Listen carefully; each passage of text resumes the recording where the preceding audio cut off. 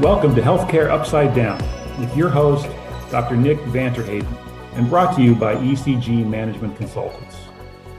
You can learn more about the show on the program's page at healthcarenowradio.com or on our blog at ecgmc.com/HUD. The U.S. spends more on healthcare per capita than any other country on the planet. So why don't we have superior outcomes? Why haven't the principles of capitalism prevailed? And why do American consumers have so much trouble accessing and paying for healthcare? Each week, Healthcare Upside Down will dive into these and other issues with ECG principal Dr. Nick and guest panelists as they discuss the upsides and downsides of healthcare in the US and how to make the system work for everyone. And we end with your better pill to swallow, the conclusion to today's episode with insights on challenges and changes that improve healthcare. Now here's your host, Dr. Nick. We love convenience. Well, I know I do. The simplest path with the least resistance is always desirable when trying to achieve something, get something done, or obtain some kind of resource. Think about shopping. There's a reason we saw the rise of supermarkets and the move away from the small, specialized stores downtown. The preference of many was clear. To be clear, we cannot discount the negative side effects of the shift away from the local stores and downtown life. It had a big and typically very negative effect on many inner cities.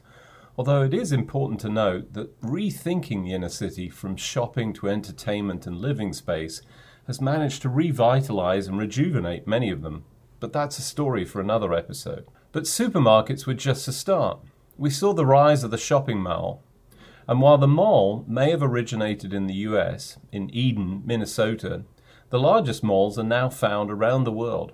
Interesting side note, one of the largest malls in the world, at least by leasable space, opened and found it difficult to get anyone to come. That problem has certainly gotten worse for many shopping centers as people found themselves variably locked down around the world thanks to the pandemic.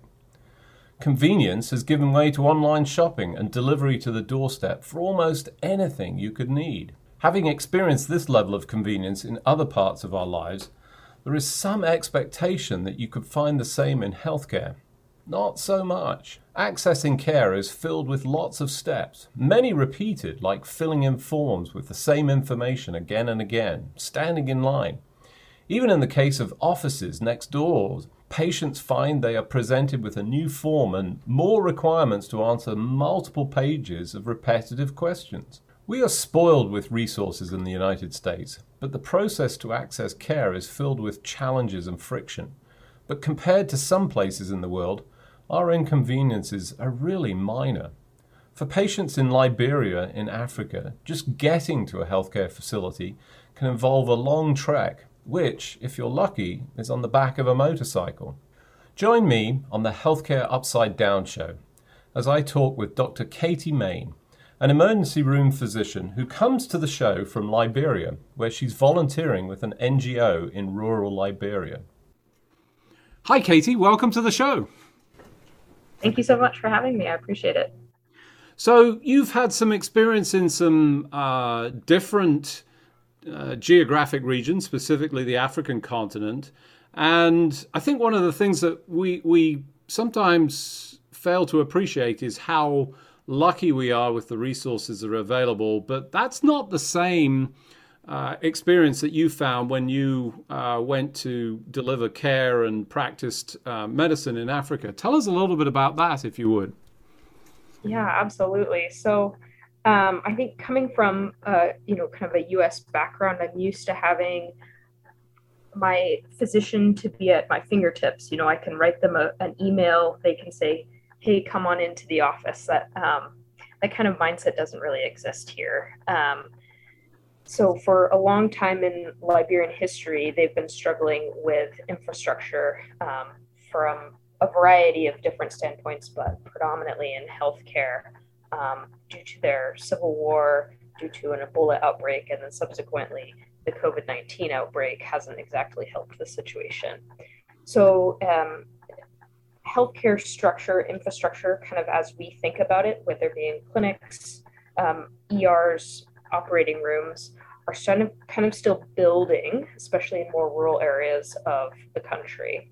And so a lot of patients are putting a fair amount of trust in this new-ish system to kind of come and visit and participate in healthcare. So a lot of patients require multiple hours on a motorcycle or walking on dirt roads to get to healthcare facilities. They may or may not have ease of transport, so ability to pay for a motorcycle transport to get them to the facility on multiple occasions. And so every time that we as providers are seeing them is a huge opportunity to connect them with resources, to do education, to figure out what we can do to support them. And so I think that we're still building a lot of infrastructure here. The librarians are very hardworking and dedicated people, and it's been a privilege to work with them, but it's still growing. So a couple of things to highlight, just based on my own personal experience and knowledge. When you talk about a motorcycle ride, you really are talking about, scooters. And when you say roads, they're not the roads that we consider. This is a real rough ride. And as you rightly describe, it's not just 20 minutes or an hour. This is really rural. In some cases, it can be days of travel for some of these folks to make it to this facility. When you talk about the trust issue, that's a little bit surprising, I think. Why would people not trust the health system, the setup, albeit it's a challenge to get to? What's going on there? So from my time here, I've come to learn that the healthcare infrastructure was a little bit stronger prior to the Civil War and prior to the Ebola outbreak, but subsequently things have really broken down. And so a lot of people, especially people in their 30s and 40s who are now having children and sometimes grandchildren, they've not grown up with that same infrastructure that we're kind of used to. Or that, I might be used to coming from the US. And so they are used to kind of relying on more traditional methods of healing. And so changing that mindset to say, maybe I do need to see a provider, a PA or a nurse practitioner or a nurse or a physician in order to get my condition treated is a little bit novel for a lot of librarians. And it's still growing, the concept of, seeking care at a clinic or for example, having a non-communicable disease, so we call it like hypertension or heart failure, and having repeated visits and continuing to follow up and build that trust, that relationship with your provider is a kind of a novel thing, I think, especially in rural Liberia. Maybe not so much in the capital, but definitely out here, it's something that I encounter quite frequently. Right. So a new system, challenges, a little bit of history, obviously the impact of war, pandemic, diseases that are very challenging, and obviously the ability to get there. How are you overcoming that? What's contributing to sort of building that trust? Because it sounds like you are building a better catch for these folks to deliver healthcare. What are you doing to make the difference? Boy, it's a huge team effort. So there are so many healthcare providers here in Liberia who are excited to gain knowledge and skills about how they can better support their community members. We have a huge community health team that is going out to more rural locations, talking to people, being on their level, speaking the same, language that they've all grown up with. And I think that makes a huge difference, seeing somebody that you maybe, lives in your community and they're sharing this knowledge with you. And so a lot of what we're working on right now is kind of building that capacity, that healthcare understanding amongst our community health workers, amongst the Liberian nurses and physicians and midwives. And so by that, I think it's building trust in the system because we're building capacity of people who live here, who grew up here, and are now working to spread health equity in their community. So I think a lot of it is about really building up the community resources that are already here, which are they're incredible. They've just seen a lot of hardship, especially in the last couple of decades. So you're building a better community. You're supporting the local infrastructure. But, one of the things that strikes me about this is that, with those challenges for the individuals, even if they trusted the system, the ability to get there, what you describe is something that, feels like when someone comes in, you want to be able to deliver as much as possible. I think about hypertension and, what do we do in the West? Well, we say, come back in 2 weeks, we'll check it again. Maybe not. So how do you approach that? And what's key in terms of delivering the value and, building a better health system for these folks, given the limitations? Yeah, so I think there's definitely a few aspects to that. One, I think, is that it's a really cohesive and collaborative team environment.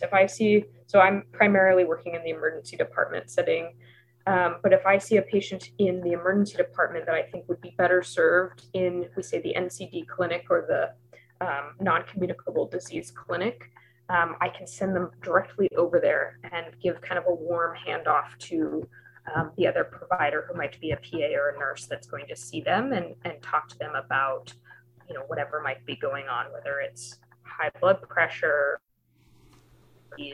heart failure, that sort of thing. But a lot of what I have found is that the more you can do for a patient every, on that perhaps index encounter or that, first visit to the ER, anything that you can do to kind of help them understand their, their health a little bit better, or to get a little bit more information for them, I think it makes a huge difference.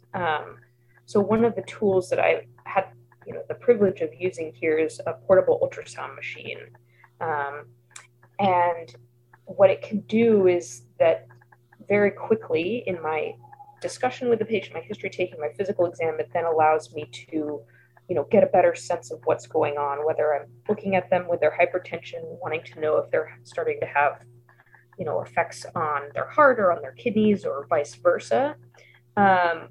It can be super helpful at the bedside and very, very quick to do. And honestly, the patients are really, really grateful because it means that, perhaps if I see them in a smaller area, they don't need to travel for another day for another visit to get that ultrasound done by a different provider. And so it's potentially, time and money saving for the patients themselves. And again, you're still just building that trust in the system. And so if you're able to show that you're, there for them and want to get a better sense of what's going on for them, they're more interested in coming back to see you, to see somebody else on the team. So it brings up an interesting, concept in my mind. And, I've got essentially two positions on this. And I'm curious to know what your clinical experiences are here. I immediately think about health literacy and, given the population and the challenges and, the environment that they live in, there's a part of me that thinks that, presenting, a bedside ultrasound with essentially looking into the body, is that something that transmits well from an information standpoint, or is it just seen as, well, this is knowledge and it's good news because you're translating it? How much sort of comprehension is there, and how does that contribute to the experience? So it definitely depends. I will say this depends regardless if I'm working in Liberia or if I'm working in an emergency department in the US. It depends kind of patient interest, and you're able to gauge that fairly well. A lot of patients are like, "Oh, I really want to see what you're doing." A lot of them love looking at images of their heart. They love seeing their heart, and I say, and this is the part that squeezes and sends blood to your body. And so you're doing a little bit of teaching, and you're getting them kind of interested about learning about themselves. And honestly, I love to see that. And there's a fair amount of interest in the staff as well. Everyone comes over when you've pulled out your ultrasound device, and they say, "Oh, but Dr. Katie, can we look at this?" Or about this, or what does that mean there? And so there's a lot of interest, and I think this is kind of a rare luxury for them to be able to have this very versatile device kind of at their fingertips. And so I generally find that there's a lot of interest, and I think the level of understanding is always going to vary no matter where in the world you're using this device. But there has universally been a lot of interest. Hey, do you want to see this? They're like, yes, I want to see that. And they may not understand everything that's going on the screen, but that's okay. It's kind of the general, I think, feel and interest that they're kind of generating that I think makes them willing to continue to ask questions and to be engaged with their health, because it's very hard to be diagnosed with something like heart failure and then have to think to yourself, this is going to be something I deal with for the rest of my life. So I think, tremendous story from an educational standpoint, patient engagement, all these things that we talk about that, starts to deliver increased value. And then that transmission of knowledge and information, sort of translating the textbook or the learning to this real live experience. You've had clinical experiences. Can you share some positive experiences and what you've seen that's really perhaps stood out? Yeah. Boy, there's a lot of examples. I think one of them that I've been thrilled to discover is that typically in the US, where we have access to a CT scan. So for adult patients with abdominal pain, for example, it's very easy to just order a CT scan from the emergency department and figure out what's going on. But here, because of a variety of factors, we don't have a CT scan, we don't have access to that, but ultrasound has been very useful in diagnosing patients with hepatic abscesses that require drainage, looking at kind of hypoplastic or very small kidneys that suggest underlying renal disease, and then even diagnosing appendicitis in adults, which was a thing that I wasn't previously trained to do. Just because it was, challenging to see, but I've had multiple patients here that I've been able to, diagnose appendicitis. And the other things are effusions. We see quite a bit of tuberculosis here, which can have, pretty significant effects on the heart and lungs, especially. And so I've had multiple patients with pericardial and pleural effusions presenting with shortness of breath, and who have subsequently been either referred to the surgical clinic for drainage, or even today, for example, I've drained a pericardial effusion that was causing tamponade in the ER.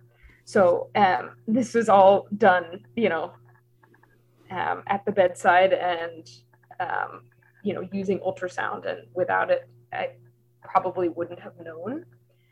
Just because, the things you look for on your exam to diagnose a, pericardial tamponade, they're not there. The distant heart sounds, our patients are generally pretty thin, so heart sounds are there. And distended neck veins are there until, kind of more severe presentations. And so the things that you're taught to look for are, maybe absent. And so having this tool at the bedside that I can carry around with me around the whole hospital, it's such a game changer. So I think great stories. I just want to be sure, to bring home a specific point that I think is buried within there. Not only a diagnostic tool, but also a treatment tool that actually delivers an opportunity. I mean, sure, you can drain a cyst without it, but boy, is that really hard to do. This is something that you can do and deliver better sort of patient care as part of that. And then obviously for those cases that you find that need, more complex intervention, quick referral. So that's that one visit and immediate sort of treatment. It's like sort of a full service that doesn't sort of miss anything. As you think about, other things, what else would help in this particular instance? Boy, I think, other tools that would be helpful. A lot of it is ongoing education and increased access to these kind of portable, easy to use technologies. I think those are kind of the biggest things that I think would make a big difference here. Ultrasound in itself, if you kind of understand some principles of it and have had some exposure to training, it's not that difficult to learn and to do. And so I think that sort of thing for rural populations and rural communities can be absolutely life-saving for a lot of community members. And so I think, have access to education and to these kind of easy-to-use portable technologies like ultrasound can be a huge change for a lot of communities. So do you think that there's potential in the future to actually put these kind of technologies out into the field, and I think specifically of obstetric care and placenta previa, which, major issue, but you need to catch it. Do you want to take that journey in? Is that the kind of thing that you think that can be distributed out and, individuals could go out into the community and do a screening program? Absolutely. I think that the potential benefits are kind of unlimited at this point, and I think that it has use in outpatient clinics, pediatric, community health clinics, and the ER. Like I said, that I'm frequently called around to multiple parts of the hospital to do ultrasound for a variety of reasons, whether it's vascular access or screening before a surgical procedure. And so I think that, with something that's fairly easy to use and easy to teach, kind of the opportunities are unlimited. Fantastic. So very inspiring, obviously, for this African-born individual. So delighted to see this being used in a place that needs resources, support, education. Just remains for me to thank you for joining me on the show. Katie, thanks for joining me. Thank you so much for having me. I had a great time.